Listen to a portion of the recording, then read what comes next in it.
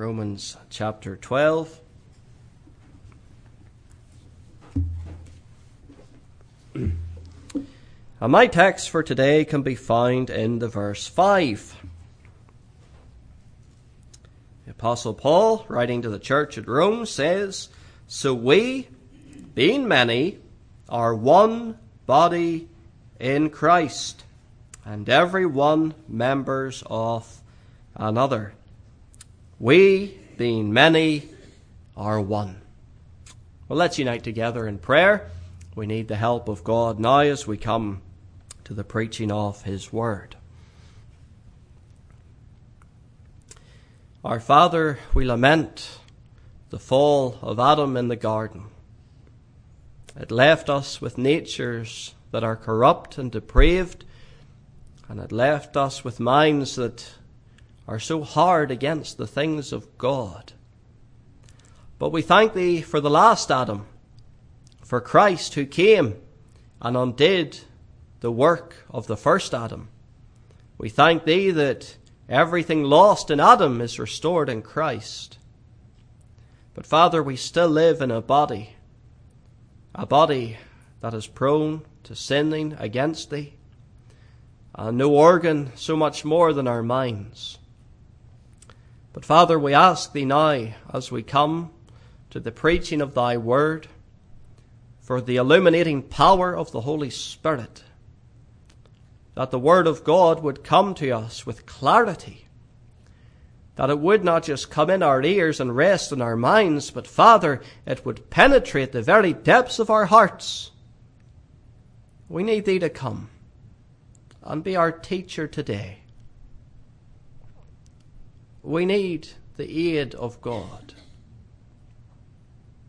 And Father, Thou knowest the hearts of each head bowed before Thee this day. Thou knowest our needs. Minister to our needs this day. Teach us, guide us, and lead us. We pray in Jesus' name. Amen. Last week in our Bible class, we considered the wonderful subject of adoption. How God adopts sinners out of the kingdom of Satan and out of the world and brings them into His glorious family. And we thought about how we are now considered sons and daughters of God. And what a privilege that is. What a heartwarming truth it is to sit and meditate that we're no longer children of the devil, but children of the King. And what joy it brings to our souls to think of how we are now part of God's family, adopted by grace alone. But there's also another aspect of being in God's family that we need to consider. And it's the fact that we have a new family. The fact that we now are part of a spiritual family. We know what it is to be part of a physical family. We have parents, we have brothers and sisters, we have children. We know what it is to be part of a family here on earth. But once we're converted, once we're born again, and once we're brought into God's family, we're part of a new family. It has various names. It can be called the family of God. It can be called the fellowship of believers. Or it can be called very simply, and this is my favourite, the church of Christ. Now, the church is not just a building. Some people seem to think that. They seem to think a church is a building. Well, dear friends, the Lord Jesus Christ didn't come to establish buildings. No, He came to establish a church, a family. And a church is not just a charitable organisation, a tax write-off for some people. It's not that either. Nor is the church just a religious tag or a religious label. No, dear friends. The church is the family of God. The church is made up of living souls from various backgrounds and nationalities, from all walks of life, and the church has been being built up for the last thousands of years.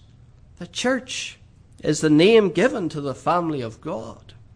But sadly, and this is one of the pet peeves I have. You've maybe gathered up quite a few pet peeves over the last 4 weeks. But a pet peeve of mine is the fact that the word church and the term church is so despised in Christian circles today. If somebody's starting an organisation, it seems to be, well, we need to get away from this old fuddy-duddy word church, and we need to give ourselves a new fancy name. I remember whenever I lived in Nottingham, in England, one of the places that people flocked to right in the city centre was called the Christian Centre. Well, it sounds very good, the Christian Centre, but why not use the name church? What's so wrong and terrible about the name church? It's a biblical word. It's a word that Christ used. And I believe it's a word we should use. Because whenever I think of the word church, I don't just think of a building. I don't just think of a denomination. I think of a people. People in China today are part of my church. People in Australia today are part of my church. It's not my church, it's Christ's church. But we're part of the one church. And it's a term that unites the believers of God together. It's a biblical word. The Greek word in the New Testament is ecclesia. And it can be understood locally. That is a gathering, a company, or an assembly. But it can also be used to describe the church collectively on earth. Or in heaven as well. A gathering of one people, all redeemed by the same blood of Christ, all people who have the same God and the same Saviour and the same promise of heaven as well. But whenever we think of being part of the family of God, of being in the church, this raises various questions for us, doesn't it? How do we live in this new family? We've been adopted, remember, out of the world, out of the devil's kingdom. We've been adopted into the family of God, and that raises questions. How do we live in this new family? If a child was adopted from one family to another, he would be faced with a similar question. How do I live in this new family? What role and responsibility do I have? How do I treat other people? Well, so it is with us in the kingdom of God, in the church. How do we live in this new family? What is our responsibility in this family? How do I treat other people within this family? How do I engage with my new family? How is my time to be spent in the family of God? Am I only part of this family for an hour on a Sunday morning? Or am I part of this family 24/7? Dear friends, have you ever stopped to think about your role in the family of God? Well, I want us to think about that here this morning under the very simple heading, the family of God. And there's 4 main things I would like us to think upon about the family of God. First of all, let us note the description of the family. The description of the family. And the first thing we can say is that this is a family that has been bought by the same blood. In Acts chapter 20, verse 28, Paul is speaking to the elders of Ephesus, and he says, "Take heed, therefore, unto yourself and to all the flock over which the Holy Ghost hath made you overseers, to feed the church of God, which he hath purchased with his own blood." Which he has purchased with his own blood. Now, he does not say, I bought this individual by themselves with their own blood. No, he's speaking collectively here. Christ has bought the church of God with his own blood. So just as there's that blood bond between family members here on earth, between physical family members, so, dear friend, there's a blood bond between all those who are believers in Christ. We're all bought with the same blood. We're all washed in the same blood. And it's this blood bond that unites us together. Because, dear friend, without the shedding of Christ's blood and without the cleansing of Christ's blood, we're not part of his family. So, dear friend, it's vital for me and for you. If we're in the family of God, we must receive the blood of Christ applied to our own souls. Can I just pause and ask you this morning, have you been washed in the blood of Christ? John the Baptist pointed to the Lord Jesus Christ and he said, "Behold the Lamb of God that takes away the sin of the world." The Lamb would be sacrificed and his blood would be shed for the remission of our sins. But it's not enough just to know that Christ died for our sins. We must receive him as our Saviour. The Bible doesn't speak anywhere of accepting Christ. It speaks of receiving Christ. And dear friend, that's what we have to do. Receive Christ. Come to him as that penitent sinner. Lord, be merciful to me. Cleanse me in thy precious blood. Because it's only by the cleansing of his blood we're brought into the family of God. And if we reject the washing of the blood, if we reject the forgiveness of our sins, if we reject his sacrifice on Calvary, dear friend, we're not in the family of God. We can come to church. We can come to the prayer meeting. We can pay our tithes in. And while these things are good in themselves, dear friend, they profit us nothing in eternity. If you and I are to be in the family of God, we must be washed in Christ's blood. Because it is that blood that brings us in. And without that blood, we're not in the family of God. As good, as honourable as we may be, we're not in the family. The description of the family, all who are in the family are washed in the same blood. There's a blood bond that unites us together. We might not be able to speak the same language here on earth. We might not be able to have a wonderful conversation if somebody speaks Mandarin or something like that. But dear friend, there's a blood that unites us. It's a blood bond. But there's also in this description of the family an emotional attachment. In Ephesians 2:19, Paul says, "Now therefore, ye are no more strangers and foreigners, but fellow citizens with the saints, and of the household of God." What a wonderful truth for us here. You're no more strangers. You're not a foreigner anymore, but you're a fellow citizen of the household of God. Once we were strangers. Once we wandered as pilgrims, not knowing what way to go. Once we wandered on the broad road, but now we've been brought on to the narrow path, heading for the straight gate. And there's an emotional attachment here. We're fellow citizens with the saints. We're not above them. We're not below them. We're with them. Fellow citizens of the saints. That word household in the Greek is okaios. And it's used in Scripture to refer to a blood family or the family of God. You see, the Word of God is inspired. The apostle doesn't make a mistake here in using the wrong word. The Holy Spirit has directed him to make this connection here. This word okaios that speaks of a blood family also speaks of the family of God. That is how important God views the church and believers gathered together. They're a family, so there ought to be that emotional attachment. Just as we have that emotional attachment to our husband, our wife, our children, our parents, so there ought to be that emotional attachment with those who are in God's family. We ought not just to say, oh, that's so-and-so, they sit the other side of the church, I know nothing about them. No, dear friend, we ought to have that emotional attachment to that person. That's my brother, that's my sister in the Lord. We're washed in the same blood, we're fellow citizens of the household of God. But there also ought to be a sense of belonging. Romans 12 verse 5, our verse for today. So we, being many, are one body in Christ, and every one members one of another. It does not say members each of his own. Members one of another. We ought to have a sense of belonging in this family. There shouldn't be somebody who comes into church and feels isolated. Somebody who's left at the back by themselves. I don't know if you have them here in America, but the Plymouth Brethren started in England under John Nelson Darby, and they have that policy that if you come in and you're not part of their inner circle, you have to sit in the seat of the unlearned at the back, as they call it. Well, dear friend, that's not the sense of belonging to the family of God. If we're washed in the same blood of Christ, we're part of the family of God, and every one members of another. We belong to this family, and we ought to have that sense that we belong to God's family.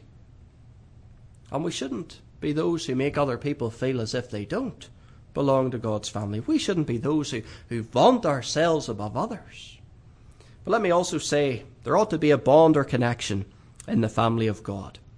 In 1 Timothy 5, verses 1 and 2, Paul says to Timothy, "Rebuke not an elder, but entreat him as a father, and the younger men as brethren, the elder women as mothers, the youngers as sisters, with all purity." Whenever Paul is writing to Timothy, and he's encouraging him how to live as a Christian and how to act as a pastor in the congregation, what sort of terms does he use? Family terms. He speaks of a father, a mother, brethren, sisters. That's the sort of language that Paul is speaking of here, because that's the sort of language that is befitting to the family of God. We're not those who are strangers to each other. No, there's a bond, there's a connection. I was converted at university whenever I was 20 years of age, and I'd gone to university to study politics, and I've always sort of been on the right side of the political spectrum, but for some reason I ended up at a university that was pretty far on the left side of the political spectrum. Most of my teachers were socialists or communists. I didn't pick my university based on anything intellectual. I based it on other reasons which were very sinful. But one of my lecturers was sitting at a class one day, and being a communist, he says, "Can you name one place where people gather together that social class, education, or race do not divide?" And people sat scratching their heads. They couldn't think of anywhere. And I was only a new convert at the time, and I very tentatively put my hand up and said, "Well, in the church." And that he couldn't think of a way to knock it back down. Because, dear friend, that is the truth. We all have that connection together. We're brought into the same family of God, and it doesn't matter what size of a house we came from, or what size of a bank balance we have, or any other factor. The fact is, we're all part of the one family. And there ought to be nothing that divides us, or nothing that separates us. Most of us have read the children's story, The Jungle Book. We think of little Mowgli. He was orphaned in the jungle. He was raised by wolves. Now, normally, if it were a true story, I don't believe it is a true story, but normally they would devour a child, being the wolves that they are. But they adopted him, they loved him, and he knew nothing else but their affection. The end result was Mowgli was attached to them. Well, dear friend, it ought to be in the family of God that there's an attachment, an emotional bond, one between another. That sense of belonging that we have here. And this description of the family, it applies in two senses. First of all, locally, in our local congregation here, we should have that sense of belonging, but also universally as well. It's not just us. We're not the only believers in the world and everybody else out there is wrong. No, dear friend, we belong to the Church of Christ throughout the world. And we always have to remember that we're part of the family of God, regardless of your view on the end time, regardless of your view on baptism. These things, sadly, while they do separate us, there's more that unites us. We're part of the same family. The description of the family. Let's think secondly here today of the duty of the family. Because there's duty in everything that we do. And being part of the family, you have a duty to do. Maybe in your house you have duties to do. Maybe it's the dishes, the cutting of the grass, or maybe all of the above. But in the family of God, we have certain duties. Well, let me highlight some for you here today. The first duty that we have is to love. That's the first duty in the family of God. The Saviour says in John 13:34, "A new commandment I give unto you, that ye love one another, as I have loved you, that ye also love one another." The Lord never commands his church to go and fight and to fall out. He never commands us to bring accusations against each other and to wage war one with the other. No. The new commandment I give you, that ye love. Paul wrote to the church at Thessalonica in 1 Thessalonians 4 verse 9, and this is what he said to them. "But as touching brotherly love, ye need not that I write unto you, for ye yourselves are taught of God to love one another. So this teaching comes from God. This church has been taught by God to love one another. And Paul says, I commend you for this. This isn't something I'm having to write and rebuke you for. No, you've got it perfect. You're taught of God to love one another. Because the truth is, dear friend, love overcomes all the other things that would cause division and would cause strivings that the devil would seek to bring in over the most minutest of details. Peter says in 1 Peter 1:22, seeing ye have purified your souls in obeying the truth through the Spirit unto unfeigned love of the brethren. He doesn't say you've purified your souls by taking out your sword and cutting off the ears of those who would seek to say things against your Saviour. No.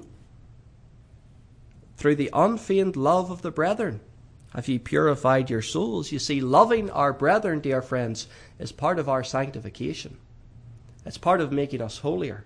It's part of making us Christ-like. And dear friends, if we're not loving the brethren, if we're finding reasons and excuses not to love them, dear friend, it's not an evidence of sanctification in our own souls. Of course now, whenever somebody perhaps holds to something that's contrary to Scripture, in humility and with grace and with a very heavy heart and in love, we have to tell them. But it's done in love. Always in love. So the first duty of the family is to love. The second duty that we have in the church, the family of God, is to care, comfort, and protect our brethren. In 1 Corinthians 12, verses 25 to 26, Paul says that there should be no schism in the body, but that the members should have the same care one for another. And whether one member suffer, all the members suffer with it. Or one member be honoured, all the members rejoice with it. Those are sobering words, aren't they? The members should have the same care one for another. It's naturally within us that we have friends that we're maybe closer to. It happens to us all. People that we maybe have that special relationship with. But that doesn't mean we say, right, I have my inner circle of 3, 4, 5 friends and that's it. Everybody else can get their own inner circle. No. Dear friend, we should have the same care one for another. And if one person is suffering, we should be suffering with them. We should care, comfort, and protect. Let me ask you a question this morning. Do you pray for your brethren? Not just your close inner circle. Do you pray for your brethren? For those who you know are going through a tough time today. For those who you know need prayer. For those you know who are maybe going through great temptation, maybe really struggling as a Christian. Are you praying for those people today? Do you weep with them in their times of weeping? As part of the family of God, just as you would care for your earthly brother or sister, so you have that responsibility to care for the family of God as well. There's also the duty of support. In Galatians 6, verse 10, Paul says, as we have therefore opportunity, let us do good unto all men. Now this is believer and unbeliever, but especially unto them who are of the household of faith. Part of our duty is to do good to those of the household of faith, those who are in the family of God. That could encompass a whole variety of things. We could list a whole multitude of examples here, but let the Spirit apply it. Are we doing good to those who are of the household of faith? Are we supporting them as best as we can, practically, physically, whatever way they need it? Are we supporting them? In 1 Timothy 5, verse 8, Paul says to Timothy, if any provide not for his own, and especially for those of his own house, he hath denied the faith, and is worse than an infidel. Now, we are familiar with this verse, I'm sure. If anybody's not providing for his house, if a man's being lazy, not going out and working, and his family are starving, Paul says and he's able to work, Paul says he's denied the faith. He's worse than an infidel, because an honest Christian goes and works and provides for his family. Now, some might think that this word house means his blood family. But this is the same word that is used in Ephesians 2:19, okaios, which means the family of God as well. So remember, we looked at that before. If any man provide not for his own, especially for those of his own house, of course we can take that to be our natural families. They come first. They have a responsibility. But there's also a sense here in which we can apply this to the family of God. If somebody has goods, this Lord said, and seeth his brother in need, how dwelleth the love of God in him? Soldiers who fight together in war, they develop a special bond. They risk their lives for each other. These two men who have never met before meet on a battlefield. They've maybe come from opposite ends of the country, and they take bullets for each other. One will run through a hail of fire to lift up a fallen brother. What motivates these men? They've never met before. Well, a love, a care and compassion has developed in their relationship. They're now considering themselves to be brothers in arms. But how much more in the family of God? Should we not display love, care, and support for each other? It's not always easy to function as a family. Sadly, we have those sinful natures. We have different personalities, different things that we find humorous, and different sensitivities. We all have different ways to do things, even if the end result is ultimately the same. But these are not barriers to being a family. These are obstacles to being overcome. Just whenever I say Christians are to be a family, doesn't mean that we bring our bickering and our niggling into church. It means that we overcome these things. We don't storm out. I'm not staying there with him. He wants blue carpet and I want red carpet and we just can't live together anymore. Family of God's not to be like that. We overcome our obstacles. We apologize. We ask for forgiveness. We humble ourselves. Thirdly, we've thought of the description of the family, the duty of the family. Let us think now of the desires of the family. And the first desire of the family is to have fellowship together. In Acts 2, verse 42, speaking of the early church in the days of Pentecost, it says, "And they continued steadfastly in the apostles' doctrine and fellowship, and in breaking of bread and in prayers." It doesn't say, well, they all went to their own house and they all did that which was right in their own eyes. Or they then started to form up their denominations. There was the Methodists, the Baptists, the Presbyterians all scattered throughout Jerusalem. It doesn't say that. They continued steadfastly in the apostles' doctrine and fellowship and of breaking of bread and prayers. What is this? Dear friends, this is fellowship in the gospel.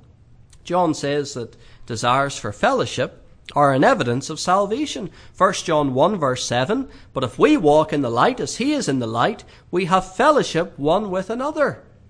Dear friend, walking in the light is evidence of being a child of God. And John is saying, if we are walking in the light, we will have fellowship. It's not optional. One of the things that I find greatly distressing today, and I think it's a problem here in America, as it is in Scotland where I minister. And it's the amount of Christians who stay at home. The amount of Christians who say, I don't need to go to church. I don't need to meet with other people. I can worship God in my living room. And that is right. You can worship God in your living room, your bathroom, your bedroom, wherever you are, you can worship God. But we're told not to forsake the assembling of ourselves together. And it's an evidence of salvation that we will want to be in the family of God. We'll want to be with other believers. We'll not want to be sitting at home. In fact, we'll be itching to get out the door to get to church. The desire of the family is meeting together. Whenever I lived in England, England is a very dark place. It's a heathen country, really. But the only fellowship I had once I was converted was with Christians on the Sabbath day. I barely saw Christians the rest of the time. And I used to love getting out to church, meeting with Christians. In England, they had a cup of tea after the services, morning and evening, and that was fellowship together, spending time in godly company, talking about the sermon, talking about what you had learned that week. It was a day of blessing, and a time of blessing in the family of God. The desire of the family is fellowship together. The desire of the family is also to worship together. Hebrews 10:25, I mentioned it earlier, not forsaking the assembling of ourselves together, as the manner of some is, but exhorting one another, and so much the more as ye see the day approaching. This word exhort in other places is translated comfort, desire, or praying. The desire of our hearts will be to meet with those who are worshipping our God. We'll want to be worshipping God together. Of course we can worship God individually, but the church is a family, and corporate worship is important. The third desire of the family is that we will serve the Father together. 1 Corinthians 3 verse 9, Paul says, "For we are labourers together with God. Ye are God's husbandry, ye are God's building." Paul does not say, "I'm a labourer with God." He does not say the apostles by themselves are labourers with God. Paul says we are labourers together with God. We, the family of God, we're labouring together with God, not apart from God. God's not doing it by himself. We're all doing it together. And dear friend, the family of God labour together. They work together. We serve with God together. It's not a one-man ministry. No, dear friend, we all have our role to play in the kingdom of God. Let me ask, if you were having a family gathering and one family member said, "Well, I'll just stay at home and miss out that gathering." Another family member, well, they came to the place where the gathering was, but they sat in the car. They didn't come in. Another went into the family gathering, but he sat and glanced at his watch the whole evening. Another person sat and yawned repeatedly. Another person stood up as soon as they put the last mouthful in their the last piece of food in their mouth and said, "Excuse me, I have better places to be." What would your conclusion be? Well, your conclusion would be, well, that was a pretty awful family gathering. That was pretty terrible. Nobody really wanted to be there. He yawned. She was on her phone. He left as soon as he could. The other person sat out in the car. This was terrible. Well, imagine you were the father or mother of such a family gathering. How would you feel? I'm sure you'd feel something wrong with this family. There's not the unity. Well, imagine how God feels whenever his children behave in the same way in the family of God. The family of God desire fellowship together, desire worship together, desire to serve together. Let me ask, dear friend, what do you desire from being here? What do you desire from your church family and from the church at large? Fellowship with God, the Father, Son, and Spirit? Of course. There's no church without the triune God. And it must be a church that's and a church family that sees their need of God. But that's only fellowship with 3 people in the family of God. The family of God has many more people in it. Fourthly and finally, and I'll be quick with this final point here today, we've thought of the description, the duty, the desires of the family. Let us think of the delight of the family now. The delight of a family. Is there not delight in a family whenever a new baby comes into it? There is initially. Then after 2 weeks of sleepless nights, they suddenly realize that joy that we had when we first saw the baby, it's not quite here as it once was. But there is joy. There's joy when a new person comes into the family. There's a joy upon grandparents whenever they hear a new baby has come into the family, because they're thinking, now my children will know what I went through with them. But there's joy in the family of God whenever somebody comes and joins the family. The Bible teaches us that there's joy in the presence of angels over one sinner that repenteth. Joy in the presence of angels. Who is expressing that joy? I believe it's the Saviour himself. I believe that the Lord Jesus Christ has seen the travail of his soul and is satisfied in heaven when one sinner comes to him. I don't believe it goes by unnoticed when one of God's children joins the family. I believe it's a glorious day in heaven when a sinner on earth repents and believes the gospel. And it ought to be a joyful time for us too. We ought to be those who delight. It shouldn't be, so-and-so got converted, isn't that nice? What's for lunch? It ought to be a joyful time. That man or woman was dead. Last week they were dead. They were spiritually dead in their sin, and now they're alive in Christ. Last week they were out at all the entertainment places of the world. They wouldn't come in and join with us, but look, now they're here. They're bringing their Bible. They're singing their heart out. Joy ought to be with us whenever somebody comes and joins the family. There also ought to be peace in the family as well. The delight of the family is peace. There's peace now between us and God, because Christ has made that possible. But a family ought to delight in peace. There's some people in life, and you meet them, and they're never happy unless they're fighting with somebody. Never happy unless there's a conflict or a controversy going. But I don't believe that's the mark of a believer. I believe a believer is somebody who seeks peace in the family of God, not at any cost. Of course not. We never sacrifice or compromise on Scripture. But the delight of the family is to seek peace. But the final delight of the family is that the family of God is a foretaste of heaven. It's a foretaste of heaven.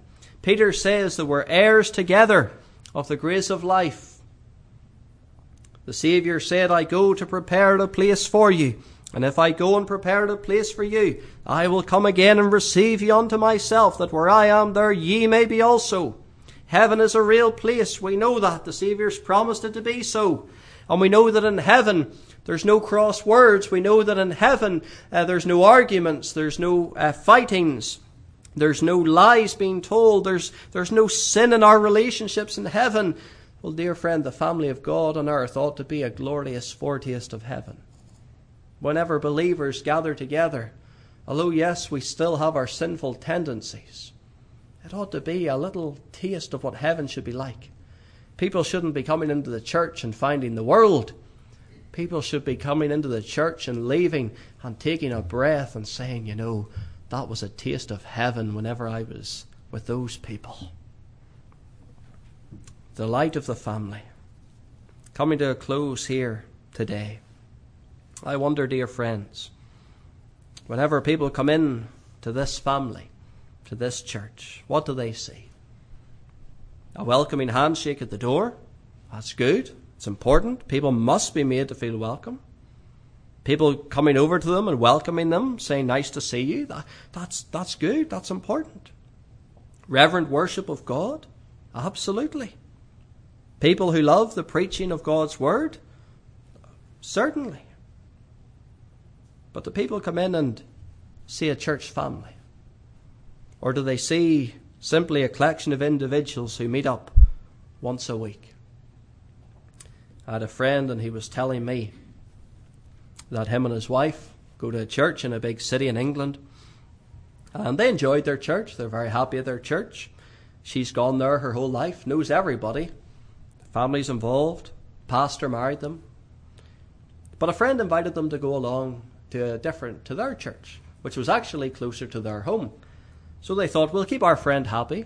We'll go out to their church Sunday morning, go back to our church Sunday night. So they went out to this church. From the moment they walked in, they knew there was something special about this place. Something special. Whenever they left, They went back to their church that night and for the next couple of weeks. But both husband and wife were thinking privately, I want to go back to that church. Now, it wasn't that there was anything more special about the preaching. They still sang the same hymns. But it was the people who made it. The people were just so integrated. They were so much like a family. That was the attraction for this couple. They wanted to be part of the family of God there with those people. And dear friend, that's something we always have to be working towards. Paul says, so we, being many, are one body in Christ. Dear friend, always remember, the church is one family. We, being many, are one. But in closing, dear friend, let me close with that word of exhortation. If you're not in that family, come join that family today. That family is not a group of special holy people. That family is a group of sinners redeemed by the blood of Christ. And you, dear friend, can be redeemed by that blood today. The Lord Jesus Christ came into the world, the Bible says, to save sinners. And he'll save you if you'll come to him. Let's bow in prayer.